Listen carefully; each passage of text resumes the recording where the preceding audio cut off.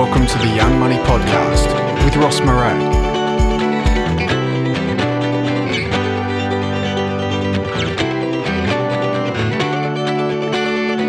In today's episode of the Young Money Podcast, I share with you an awesome interview that I had with a good friend of mine, Kaylene Langford. Kaylene is an entrepreneur, business coach, keynote speaker, and the founder and editor of Startup Creative, which is a hub for any young entrepreneurs or anyone looking to start their own business that provides one-on-one business coaching, ebooks, events, print magazine, and also awesome resources on the Startup Creative podcast. Kaylene has had such an interesting journey over the last 3 to 5 years, from leaving her corporate job in youth services to starting Startup Creative and everything that comes with that in between. She spent 3 months living in New York, and she shares in this interview what that experience was like and the benefits that come with running a location-independent business, some of the challenges that come with being in a relationship and having your own business, and what she has planned for the future and for herself and also for Startup Creative. So I really hope you enjoy this episode, and I'll share with you the links in the description below to any of the resources that Kaylene discusses in this interview. Really hope you enjoy the episode.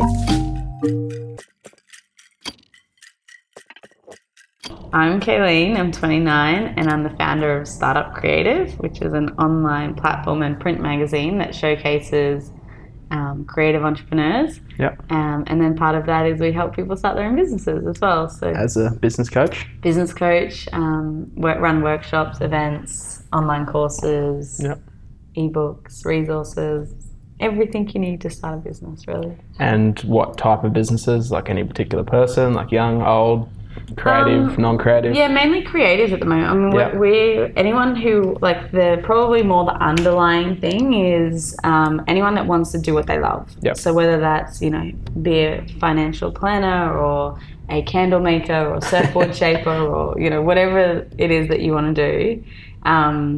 It's about following your passion, doing what you love, and designing the life of your dreams. So awesome. A lot of those people are creative. Yeah. And was that the goal at the start? Like, obviously the name Startup Creative. Was that your kind of thought process? No, I actually started with young people. So my background was youth work, and I started investigating the space of entrepreneurships and startups. And then I knew that the more I looked into it, the more I was like, this is how young, creative, at-risk kind of young people work, because that was who I'd worked with. And I was like, it's really out of the box. There's a lot of creativity and freedom, and it's all about taking risk and trying things that no one else is doing. Yeah. And a lot of kids who don't fit the schooling system are naturally wired like that and end up getting in a lot of trouble in the school system because they don't fit. Yeah, because they're just out of the box thinkers.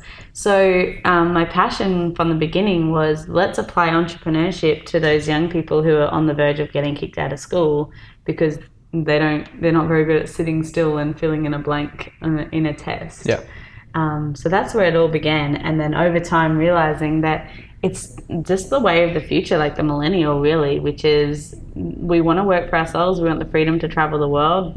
We're very savvy online. We're not necessarily devoted to employees. Yep. And we're prepared to just go at our own and figure it out. And, there's a lot of, when you're young, just naturally you're more likely to take risks and, fall on your face and not be ashamed by it. And we're not getting mortgages and doing all those things. So there is more flexibility to take risks. Definitely. Which means that, if you're in that space and you've got that freedom, you're more likely to give a business a crack. Yeah. Awesome.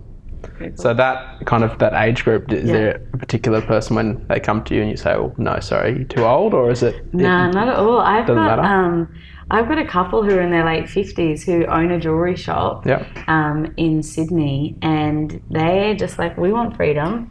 We don't want to be stuck in the 9 to 5 of running this jewellery shop in a shopping centre. We want to go online. We want to travel and find local artists around the globe and represent their jewellery. I'm helping that couple to go online and create an Instagram account. Yep. And then I've got a couple of older ladies who are jewellery makers as well, and another lady who makes handmade soaps. And of course. just like cool stuff like that. Yeah. Where it's just like, people just want to do what they love. Has it been surprising to you, like the amount of like non-traditional businesses, like that example? Like obviously people have to buy soap, like but is there ones that come along you're like, all right, how do we turn this into a business? Or that's probably the challenge, and that's probably the interesting part. Yeah, as in like an idea that I'm like, oh, would this really work? Yeah. Oh, that's a good question. I honestly believe anything can work. Yeah. Like if obviously there's ideas, they've been done before. I think you need to have a point of difference. So finding people that, if people come to me and go, this is what I'm doing, and I'll challenge them and be like, well, what's different about this, and this compared to whatever's in the marketplace already? Yeah. So more so like finding that uniqueness to bringing something to the marketplace.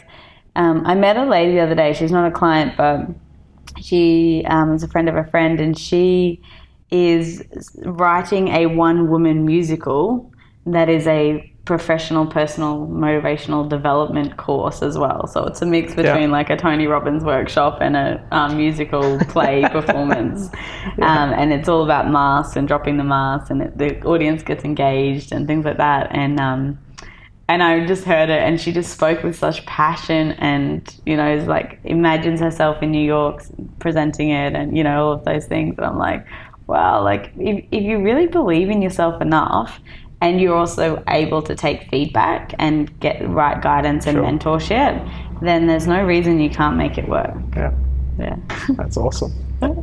So wait to see that come out. Yeah, stay tuned. I think she'll do great. She's so enthusiastic and just really backing herself. So, awesome. Yeah.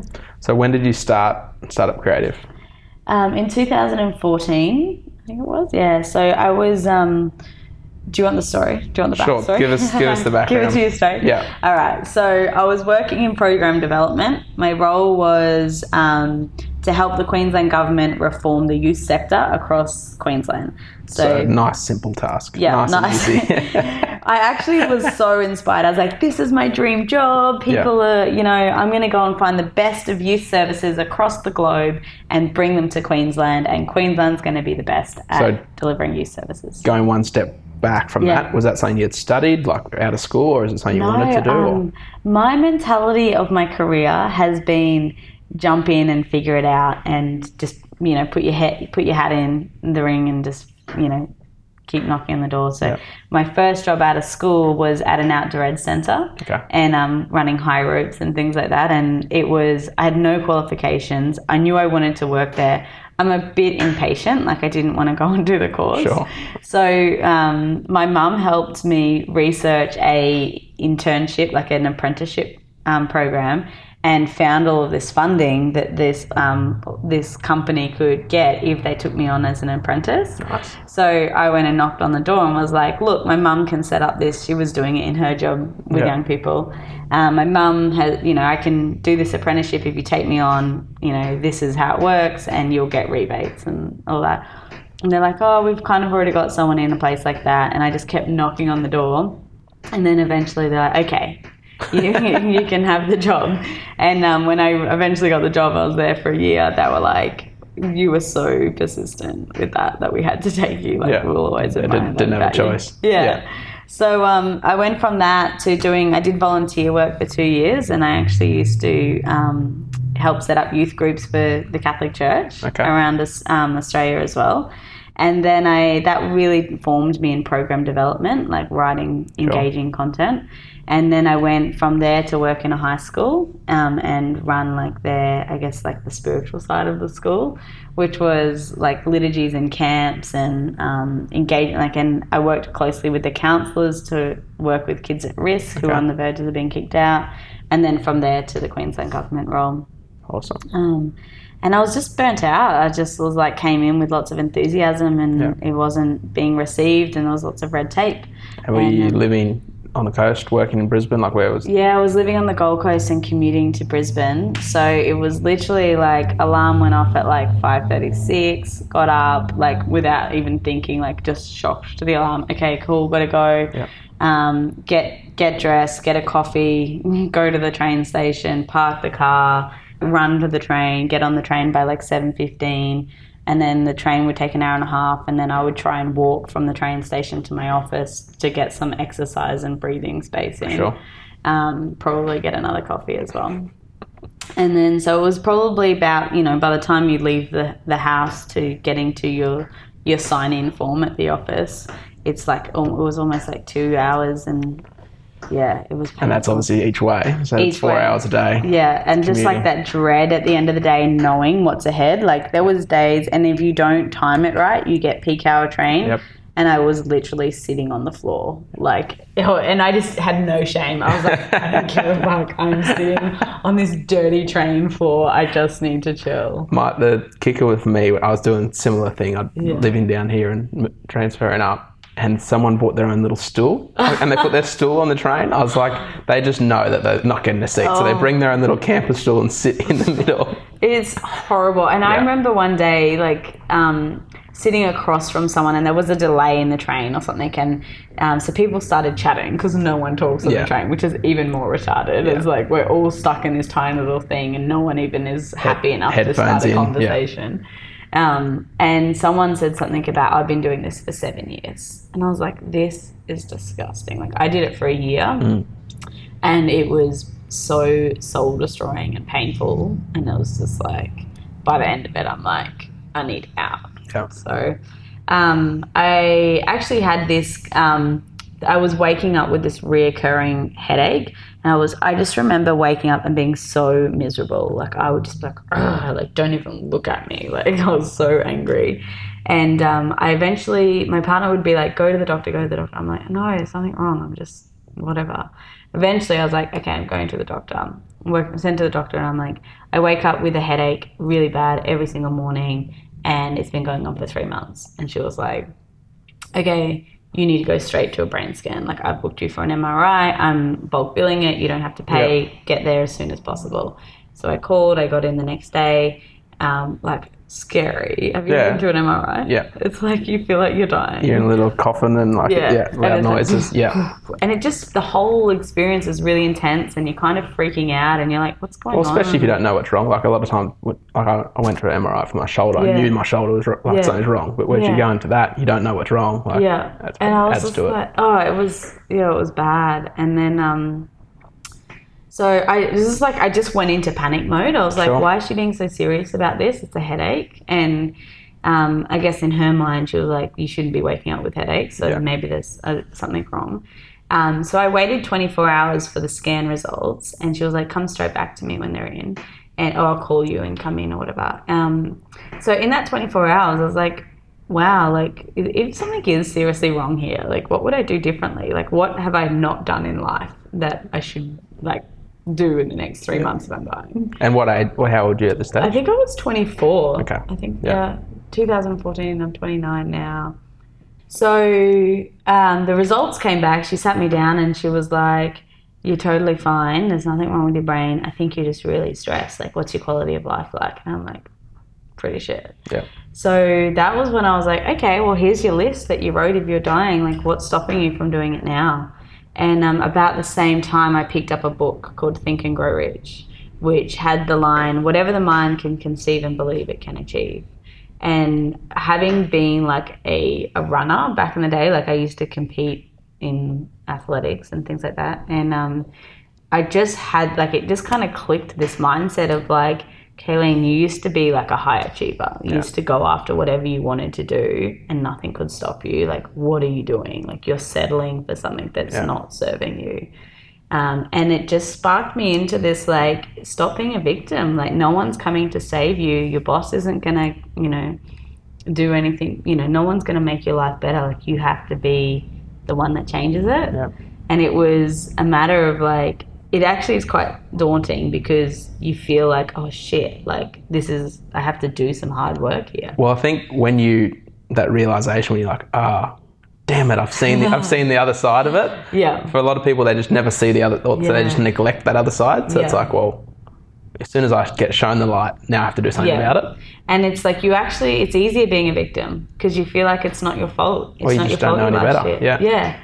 And you're just like, like this is just life. It's shit, but you know, maybe one day it'll change, I'll get a lucky break or, Yeah. you know, and it's like, that's not how life works. The people who do well in life and have success and are doing what they love are the ones who actually go, all right, I'm not okay with this existence. I'm going to do something about it. What was the top of the list on your, if I don't die today, what will I do differently? What was number one? It was probably something like get my nails done more often. Just like have free time. Like I remember at the time it was really, I just had no self-care. Like there was no time in my day to go and get my nails done or get a facial or like just look after myself, exercise, eat. I wasn't eating well. Just like that real, there was no spare time. And was there something holding you there? Like, was it the financial side? Was your paycheck kind of like, oh, well, if I leave, then I'm going to lose my good paying job? Or yeah, absolutely. So both my parents are on salaries. So it's like that's what I grew up knowing is that, you know, when you're on a salary and you get paid leave and you get holiday day, sick leave, and then you're killing it, you know, like you've nailed it. And when I started, like I didn't have a degree. So when I started as a youth worker in a high school, they put me on $50,000. And it was like, from someone who had no debt, nothing, it was just like, I was a millionaire. Like I felt so rich. And then, you know, then my next job, I think they bumped me up to like $60,000. And then, so when I was writing, I wrote a dream list of the next job that I wanted when I was done with my second job and I was getting the government job. And on my dream list, I wrote a $15,000 pay rise. And so when I got the job, it was a $75,000 income. So I'm like, I am killing it. Like, so it's 75 grand at 24 years old. No degree. No degree. Really laughing. Just hustling my way through. And figuring it out. And so in my mind, I was like, I'm on 75K. I've got 10 days sick leave. I'd negotiated to work 4 days a week. So 1 day a week was at home where I started building my business. Nice. I had 4 weeks paid holiday leave that I could take my family away at the time. And and it was actually my partner who was like, that's not freedom. Like you're not doing anything amazing. Like you're actually stuck in the rat race. I was like, whatever, you're the one working in a coffee shop. Like I'm killing it. And that's what inspired me to pick up the book. But once I started seeing, I really did go into that mindset. And it's funny now looking at that $15,000 pay rise over a year. It's like if I apply myself enough, I can make that in 2 weeks. You know, like that's when you run your own business, there is no cap to your income. Like you can pull in $75,000. And I did, like in my first 12 months in Startup Creative, I turned over $100,000, and I was like, holy shit, like this is real, you know. And just by, you know, there's no one restricting you, and you can put in as many hours and you can put whatever price you want on your products and services. And I think that bit about working whatever hours you want, that's always been an interesting one for me, because people think, oh, you run your own business, mainly people that are employed. You run your own business, oh, that's awesome. You must like spend your day at the beach and like, you know, wouldn't have to work ever. You can do whatever you want. And for me, it's kind of that opposite, because I was like, well, I love what I do. I'm super intrigued and like want to do it all the time, that I want to work extra hours. Whereas I found I was working a part-time job when I first got out of uni and they're paying me an hourly rate. I was like, well, cool, I'll just work more hours, I get paid more. And the boss came to me and said, no, you have to go home, because we can't afford to pay you more than what we budgeted for. And I was like, well, that sucks. Like I want to earn more money. So then now, like as you said, run your own business. You can work those hours you want. And earn what you want. It's uncapped, and you get rewarded for how hard you're prepared to work. And I definitely, like when I first started Startup Creative, like I was sitting on Burleigh Hill with my laptop under like hotspotting my internet under a tree, because, you know, and I'd like Instagram the beach and be like, my office for the day, but I couldn't afford an office space. I was like, I'm going to be on the beach. So, but from the very beginning, and I was lucky that my partner at the time was very big on work-life balance. So as much as we worked, because my partner was building her own business as well. So we really challenged each other to build and build and build. And like Sunday nights were, you know, on the computers, or like Saturday morning coffee, we'd be talking about our next business move. So it was very like incubated our businesses over 5 years together. So but she also kept me accountable to work-life balance. So when we had success in our businesses and we were getting those paychecks in, we would take ourselves on 5-star holidays or just like away for the weekend. Like we did lots of staycations. Like let's just go and get a beautiful villa in Bali, in Byron for the weekend, so that we leave our laptops at home and actually don't work. You also have the freedom to do that. Or like midweek, I remember one time we went up to Tambourine Mountain just in the middle of the week because we could, and we needed that de-stress time. Definitely. So.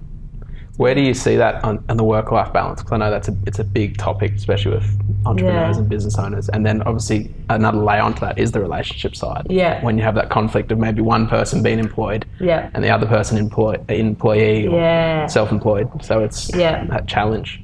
I mean, work-life balance, I think, I've now realized that it's about tuning into like what feels right for you. So if you're in a place where you're like, I'm ready to hustle, like we were just talking about, like I've never felt so clear and inspired in my whole life than I do in this exact moment. Like I'm just like, right, what else can I chew off? Like give me a business, anyone, I want to build it. Like, so I feel really driven. But then like, I also went through a really heavy breakup over the last 12 months. And there was days where I just needed to be in bed and cry and like fuck Instagram off, and things like that. So I think work-life balance is more about doing what is right for you at the moment. And I've also come to learn that, there's times where you just need to call in a really strong discipline that is saying like, get the job done. Like my magazine's about to go to print, and these last little bits and pieces is about like, do not stop now. You need to get this over the line. But also like having time out, and enjoying, making sure I'm looking after myself so I don't burn out. Definitely. I think work-life balance is, if you're feeling it, then do it. If you feel like you need to rest, then definitely rest. And that's freedom for me. And then in terms of relationships, I mean, I was really lucky that my ex and I both started our businesses at the same time. And my business got some big chunks of money in early because that's how it was structured, and hers was a bit of a slower build. So, I loved her so much that I was like, just quit all the side hustles and just do this and we'll make it work, and, my business will bring in So it really was an incubator. You were funding and working together. Yeah, well, I mean, like she had this amazing skill set, and, I could see how we could build her as a public figure, and as a result, I coached her and built her profile. And then the results and the success that I had from coaching her and putting it all in place meant that I validated my ability to be a business coach and backed myself as a business coach. So we really did came to come It's a win-win for everyone.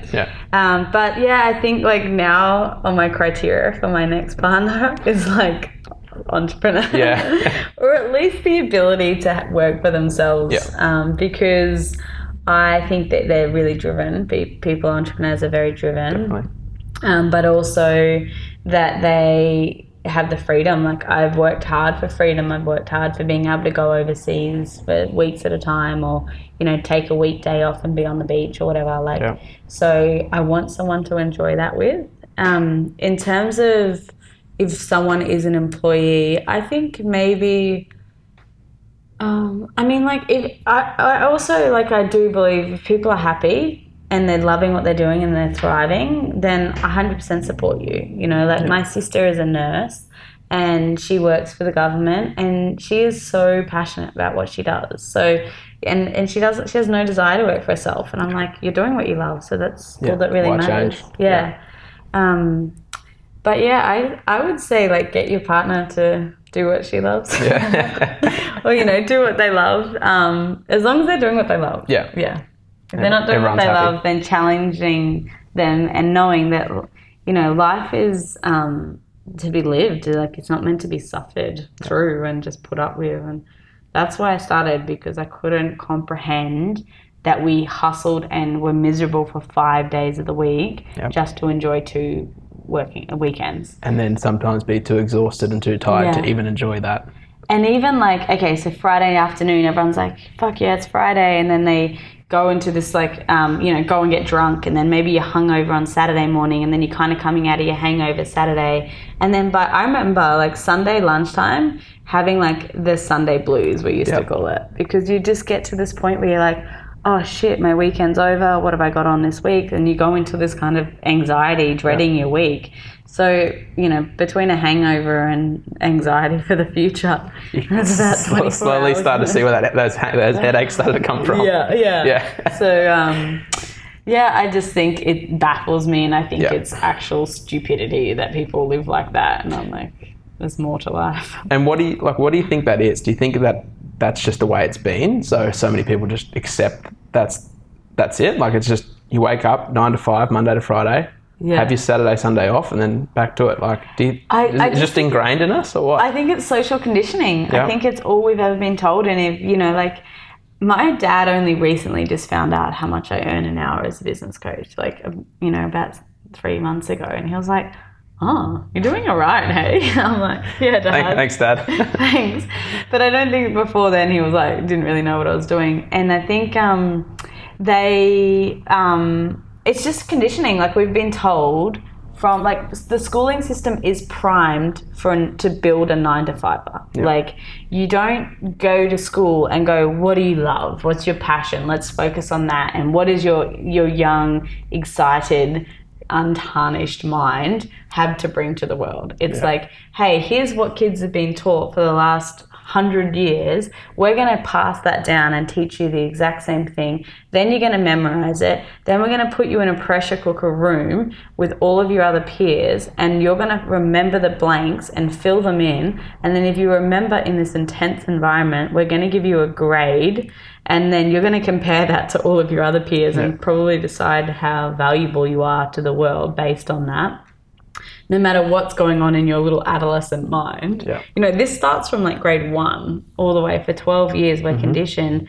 And then, my experience was all the way through grade 12 or grade 11, really. It starts, well, what are you going to do? What degree are you going to do? What university are you going to go? What OP do you need? Like, it's all this grading. Yeah. So you're grade 11 and 12, you're being funneled into the next schooling system, which is a university degree, which, I totally, believe that they're valuable for people like doctors and who have those trades. But they're also, funneled to limit people's beliefs and creativity and passions. And so we get funneled into that system. And then once you graduate, like, I met a girl in the States who graduated, she's already done an undergrad of dentistry, and then she's about to do orthodontics. And by the time she finishes, she will be 27 and have, like, America, obviously their system's a little bit different, but she's going to have over $100,000 of debt from her degree. And that's probably considered a small debt in the scheme of things over there. Totally. And then it's like, you know what? When I was 27, that's when I was figuring out what my true passion was. Yeah. Like, I was really starting to come into my own and listen to myself and all of that. So it's like, you're not even going to have the chance to do that because there's going to be so much pressure on you to go and be an orthodontist now just to pay off the debt. That's just that alone. Yeah. So where in her whole life does she ever go, who am I? What do I love to do? Who do I want to be? Like, she started in orthodontics at age 17. Yeah. It's like, you don't know who you are when you're there. So, and it's crazy. Yeah. So I just think it's conditioning. And that's why Startup Creative does what it does, because it's like, hey, there's another way here. It's been done. I've done it. Other people are doing it. Yeah. If you want it bad enough, you can have it.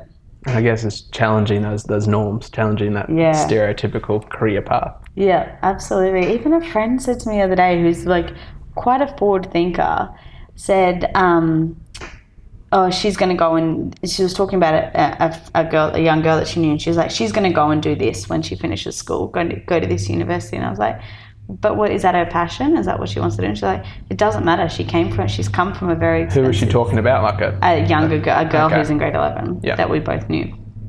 She's like, it doesn't matter as long as she's in... she's come from a family of high-end money. this is the kind that she's been at this really expensive school. She's going to get these grades and go here. Yeah. And I was furious. I'm like, oh my God, this is how people think. Yeah. So, yeah. And you see where that stress and that anxiety probably starts off at, like, especially at a younger age, where it's like, okay, well, I need to get these grades. I need to impress mum and dad. I need to impress these people. Yeah. And if I don't, I'm a failure. Like, yeah. And it's like, I can't even be bothered going into it, but it's very much stemmed in like all of those generational, you know, obviously the generations before us had to endure war and they went through, you know, famine, like all of those going without. And then they had the opportunity, like women had the opportunity to enter the workforce. So, you know, that was a luxury, and go to university and learn, and you know, so I totally acknowledge that people have come a really long way in, you know, having to endure all the different things that life has thrown at us. And now I'm about going, well, this is the next generation and this is what's possible for them. So let's actually not just pass on what we had to do or what was a luxury for us, and let them choose. Yeah. It's pretty inspiring.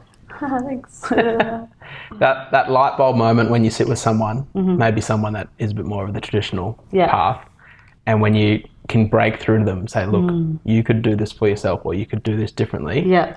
Is there that light bulb that goes off? Is that what you look for? Is that what excites you when you're working with someone? Yeah, I think I get a lot of people who've mainly just had that light bulb and went, whoa, what am I doing? Like, I'm ready. I've got this idea. I guarantee probably 95% of the world has an idea for a business. Like, everyone's kind of got this little side hustle idea that they want to follow. Yeah. It's the people who go to that point where they're like, okay, I'm ready to investigate what the potential of this is.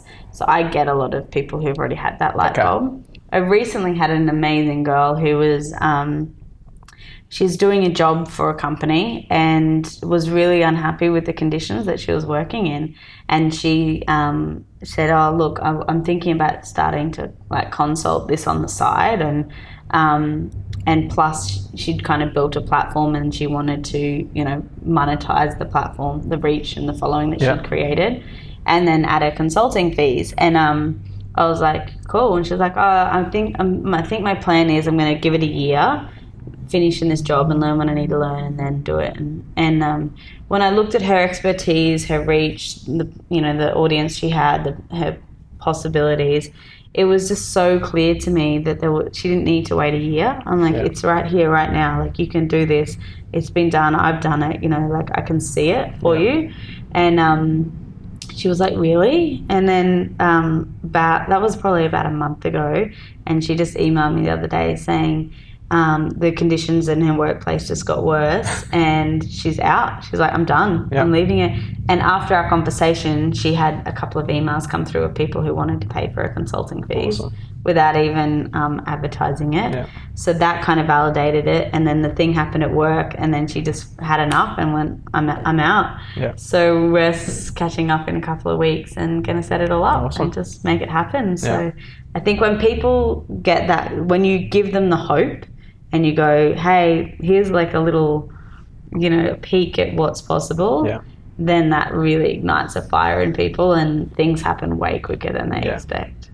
I think I heard it was a saying, or someone once told me, they said, if only I could show you what it would look like in 5 years' time. So like, here's a photo of you doing everything you want to do, achieving everything. And so all you need to do to get there is this.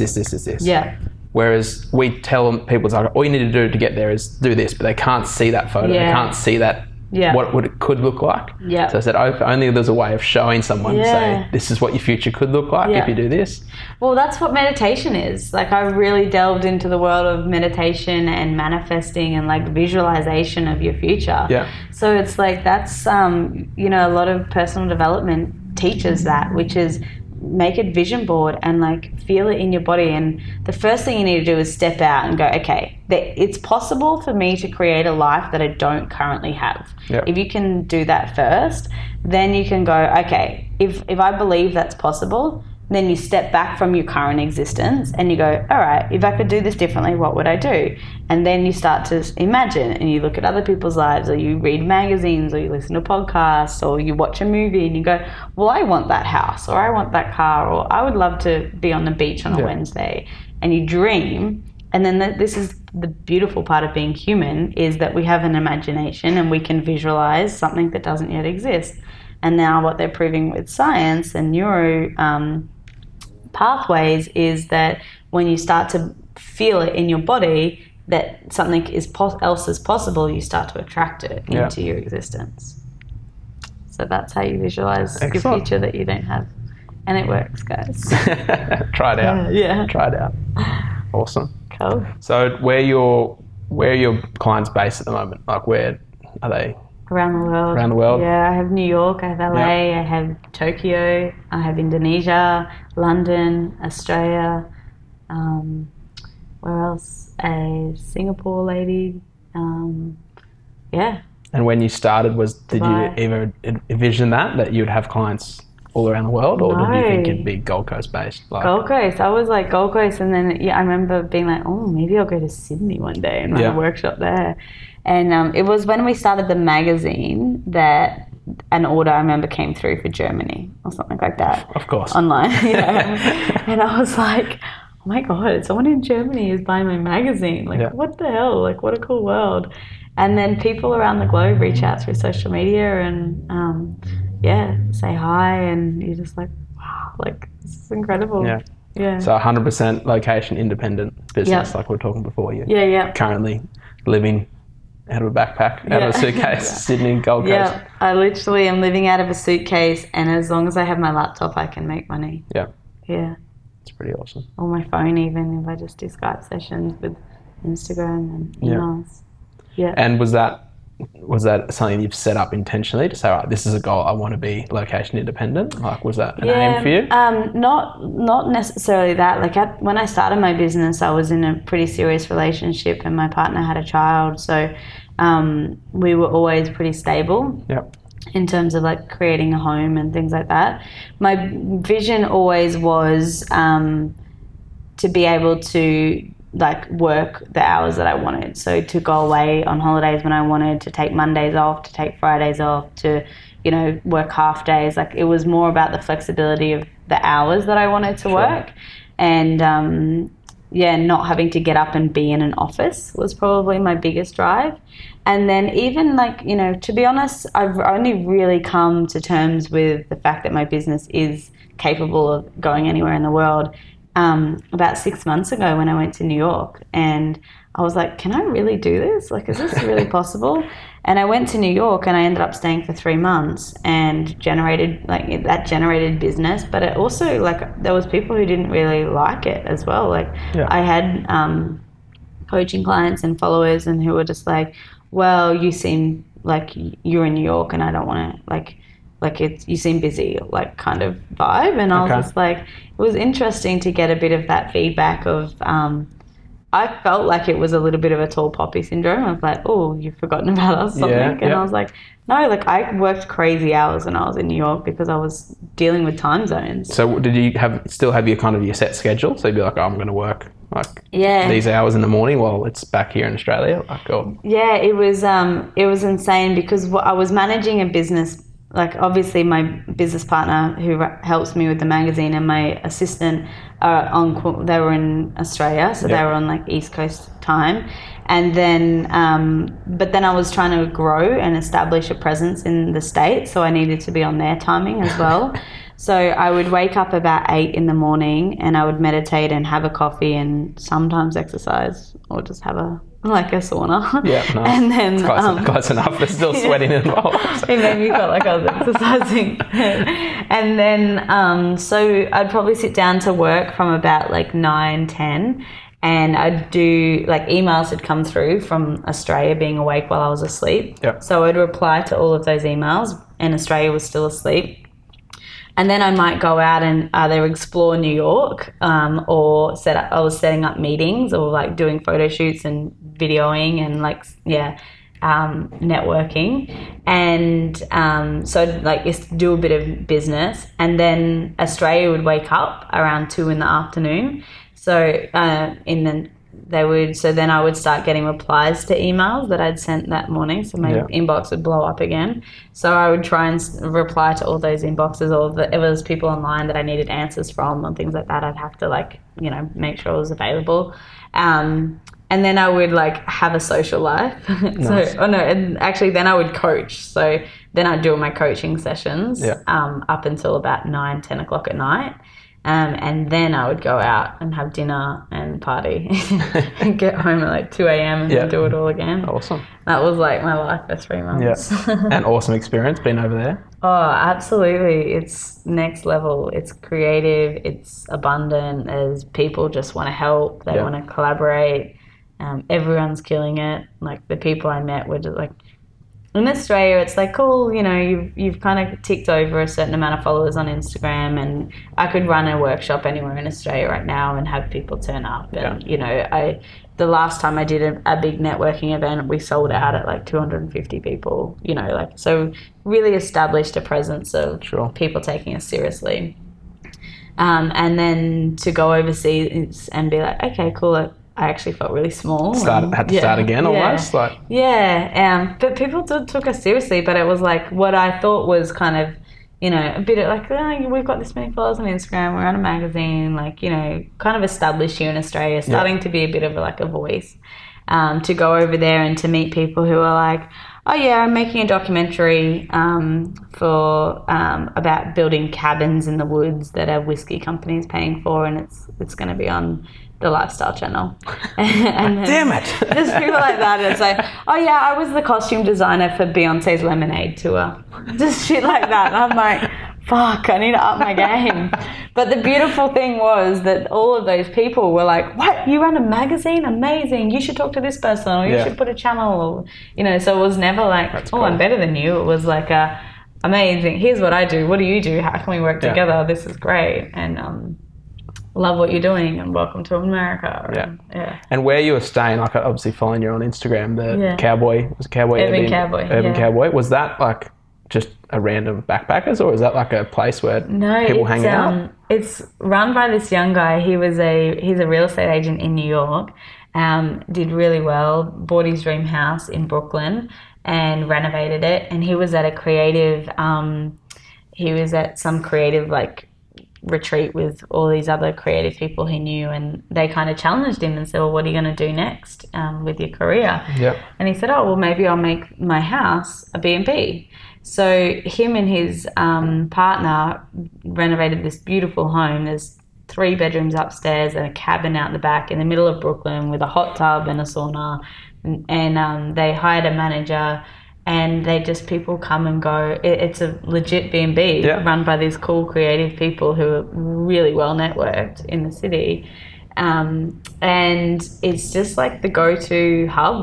You have to send an email to get a room there and put your Instagram handle on. And then bit of validation. And then they decide whether you're the right fit for the house or not.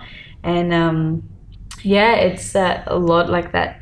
A lot of creative people who were coming to New York and don't want to stay in Manhattan or in a traditional a hotel, come and stay there. And so it was a little incubator as well. That's awesome. I met lots of cool people. And you stayed there for the whole 3 months? No, so I was traveling with friends for a month. I was meant to only be there for 2 weeks. I ended up staying for a month. My friends were no, stay, come longer. I think I went earlier, and then I stayed for a month. And then all my friends were flying out, and I was no, I'm not leaving. I want to stay here. And I was in between houses in Australia, so I didn't have a rent to go home to, which was good. So I came to Australia. I stayed in New York and hit the Urban Cowboy up and said, "Can I stay for a month?" And they were "Yep." And it turned into about 7 weeks, and then I went to LA for 2 weeks. Nice. So it was insane. In that time, I just put my head down. I was all right, what can I do here?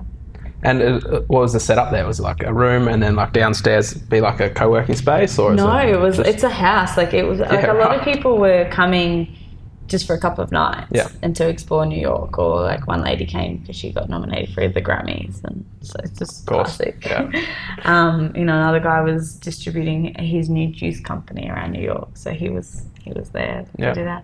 But so I was upstairs was the room. So literally my routine was like, and Kaz, the girl who ran it, was the manager. She'd make my coffee every morning. It was like the best way to like do work well is I had a room upstairs. She would come down, she'd give me my coffee in the morning and do my exercise or whatever, sit at the table and just work on my laptop. It was, and then people would be in and out all day. By the end of the day, you know, the guests who were staying at that house, staying that weekend were like, you know, planning their night out or whatever, and you know, we'd all make plans or have a dinner party or Sounds like a pretty cool way to see New York. Yeah, it was epic. There was lots of locals. Awesome. Highly recommend that place. Definitely. Have to check it out. Yeah, do it. So changing topics a little bit, but staying along the lines of businesses and startups. What's your relationship with money? It was pretty shit. When my family, I think I grew up with not much money coming in, and a lot of stress and anxiety about the flow of money in and out. And I think as a result, I felt like a real lack mentality of like, you know, clinging to it. No education around managing it. And then I threw myself into when I started my business, threw myself into like getting comfortable with asking for money, like just sending invoices or putting your prices up.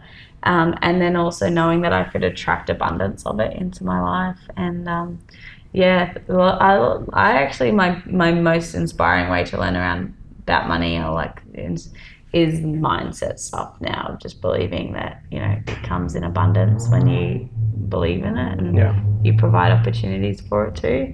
And a really good book that I read was called Overcoming Under-Earning, and it took me through all these worksheets of like all the belief systems that I had around money, which was like, it doesn't grow on trees, and what do you think we're made of money? And so just like, and I'm continuing that journey, continuing the shift of lack mentality to abundance.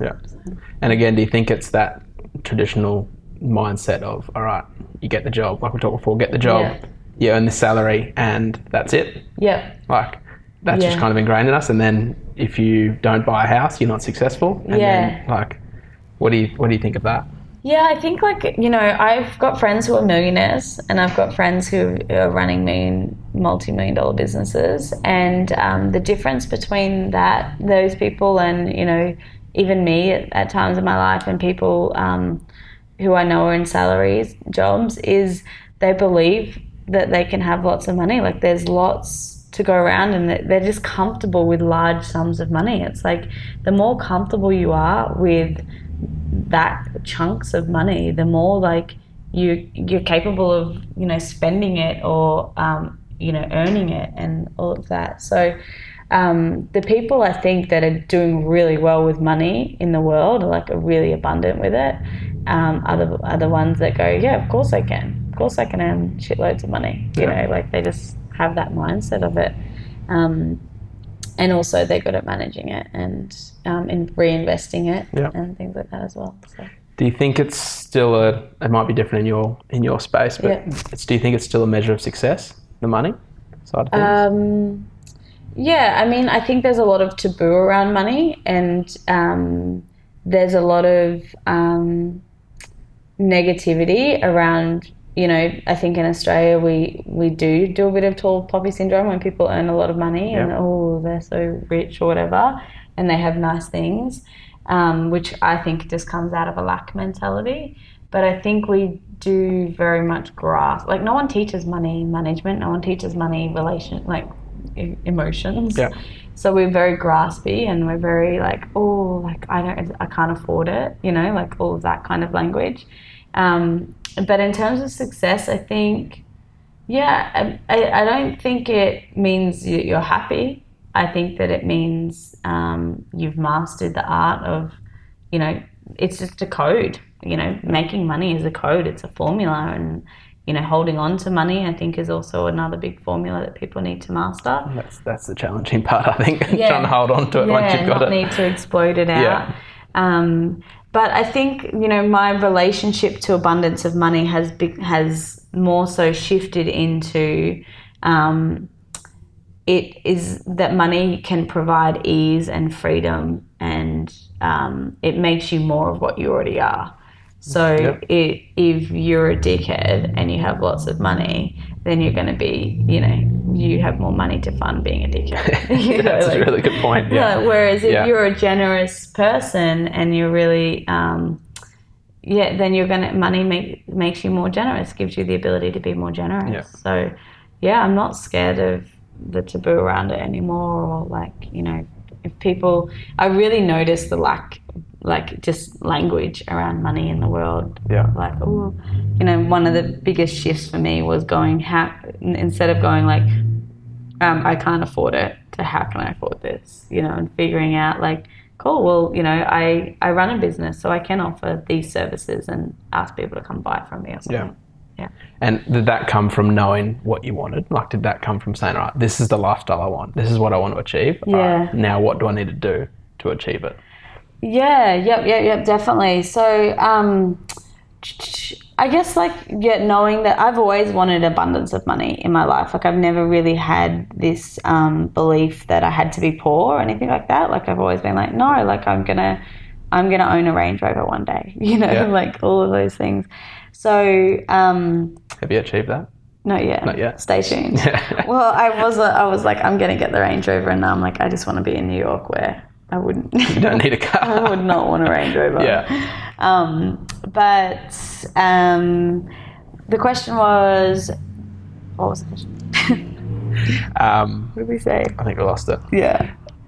You're knowing what you wanted, so you're saying, this is the lifestyle I want. This is what I want to achieve. All right, now how do I? Yeah, how do I absolutely. Setting your intentions and being cool. What does freedom or happiness or abundance look like for you? For you, it might be one person. It might be one holiday a year. For me, it's living overseas indefinitely and not having, being able to explore and travel and, not have to worry about, hustling or whatever, passive income, Yeah. So everyone's different, but setting that intention of what you want is the first step to getting it. Definitely. Yeah. How much of your job at the moment or with your clients is getting into that point to say, all right, what is it are you actually trying to achieve? That goal setting? Because I know for me, that's a huge part. Yeah. Yeah. Does that take absolutely. Up a lot of your time? Oh, yeah. I think most people, I had a client yesterday and she was I want to do this, but I've got this name and I don't really like the name of my business anymore, but I want to be doing more of this. And how she spoke to me was chaotic. Yeah. It was all over the place. And I was right, you just need to bring your focus in and have one laser focus of exactly what it is that you want. Yeah. And then once you've got that focus, then you can actually start to take the steps. So it's if you go, I want to go on a holiday, I'd be cool, where do you want to go? And you're I don't know. It's cool, you guess what, you're never going on that holiday. Yeah. But if you came to me and said, I want to go to Bali, I'd be cool, what time of year do you want to go? When can you fly? Who do you want to fly with? What seats do you want on the plane? Where are you going to stay? What are you going to do when you get there? It's all of a sudden there's a list that's going to help you get your holiday in Bali. Yeah. Yeah. Definitely. All right, so to round things out, some quick advice in terms of young people turning an idea into a business. Cool. Validate it. So making sure that it's something people want to pay for, I think is always the first step. Because, sometimes you have a nice idea and it's just a nice idea. Or it's maybe a hobby or a side project. But if you can figure out that people will pay for it, then it can be a business. The next step is to get people paying for it and then getting their feedback and making sure it's something that they would continue to pay for or that they would tell other people to pay for. Yeah.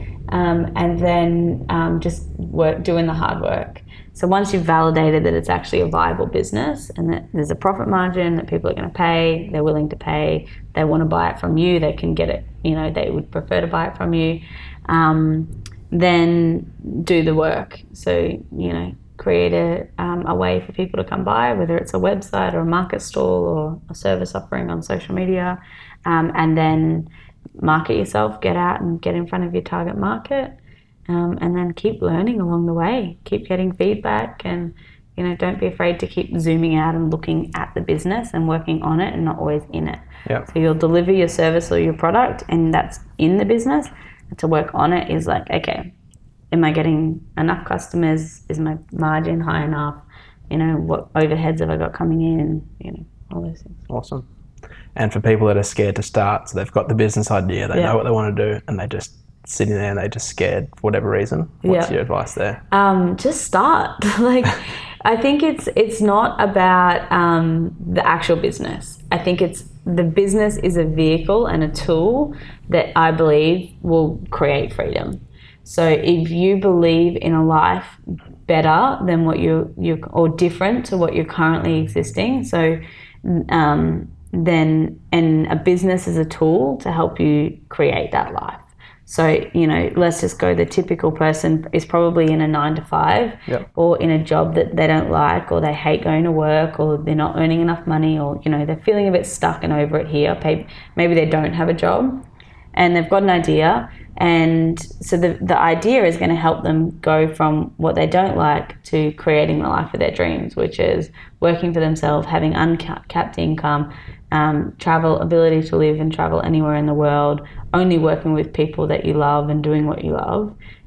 That's what a business can create for you. So focus on exactly what we were talking about before, the end goal. So keeping the end in mind of all right, if this is not just about a website or a social media strategy, or it's actually about not having to go to work on Monday and, being able to triple your income in 3 months or whatever, And if you hold those emotions and those drives in your mind and your body, then that will drive you beyond, anything else. Yeah. So just fucking do it. Yeah. Just get in and stop being a pussy. Awesome. So what's next for Kaylene Langford and Startup Creative? What's next? Oh, so much. We're about to relaunch a magazine. So it was a... Number 5. Number 5. Yep. Issue 1 to 4 was a 40-page print magazine, free. Just dropped it around Australia, really, and shipped it internationally to whoever ordered it. To Germany. To Germany.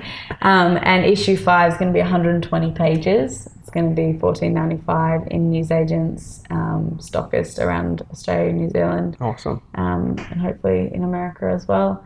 And we're going to aim to do 3 of those this year. And then we've just launched a podcast. I'm working on a reality TV show at the moment, which is pretty exciting. Is that all very hush-hush at the moment? Yeah, it's all a bit top secret, that one. But so wait and see. Yeah, we'll have to stay tuned. Yeah. But also I've got a few little, now that I feel like, Startup Creative's got a vision of where it needs to go, and we've created an epic team around us to help make that happen. It feels like I've got more energy to create some other little fun stuff. So I'm working on a product range at the moment as well. And awesome. So where can people find you? What's the best place to get in contact? Instagram is probably the easiest. So it's at Startup Creative, and then the link in our bio will normally take you to our podcast, which is Startup Creative on iTunes and Spotify, and then our website, which we're relaunching a new website next week. And that is startupcreative.com.au, and that's got blogs, podcasts, ebooks, free downloads, lots of free advice to help you start your business. Excellent. Pleasure. Anything you want to leave? Anything you want to leave the audience with? Just get out there and do it. Literally, life is too short to not be doing what you love, and you live in a day and an age right here, right now. That means that is completely supportive and has already been proven that if you are willing to do the hard work, you can turn your idea, your passion into a viable business and sell around the globe overnight through PayPal, through Instagram. Yeah. So stop making excuses. If you want it, go and get it. Excellent. Heard it here first. Langford. Thanks for having me. No problem.